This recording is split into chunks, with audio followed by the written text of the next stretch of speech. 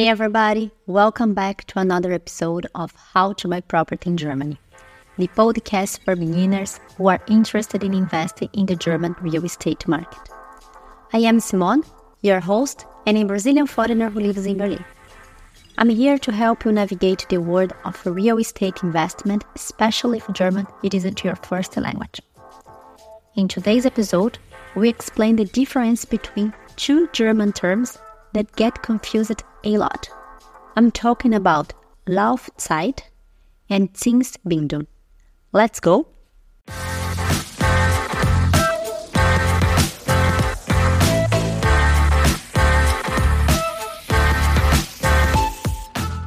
Let's start with Laufzeit. In plain English, it translates to long-term or long duration. It refers to the lending period from the moment your loan period begins until the day you've completely paid back the entire loan amount. Think of it as the timeline for repaying what you have borrowed. This probably isn't news since it's pretty similar to any other country. The confusion starts with the term Zinsbindung, also known as the fixed rate.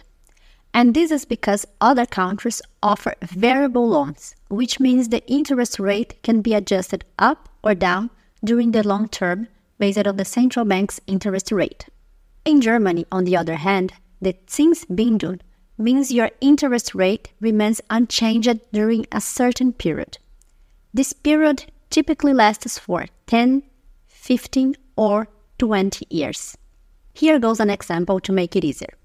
Imagine you have agreed to a Zinsbindung of 15 years for an annuity loan, but at the end of this period, you still have a remaining debt and need a new loan to fully repay the money borrowed. For the follow-up financing, you agree to a Zinsbindung of 10 years to pay off the entire loan amount. This means your total Laufzeit will be 25 years. In other words, Zinsbindung is the period your interest rate is fixed, while Laufzeit is the timeline for liquidating the debt.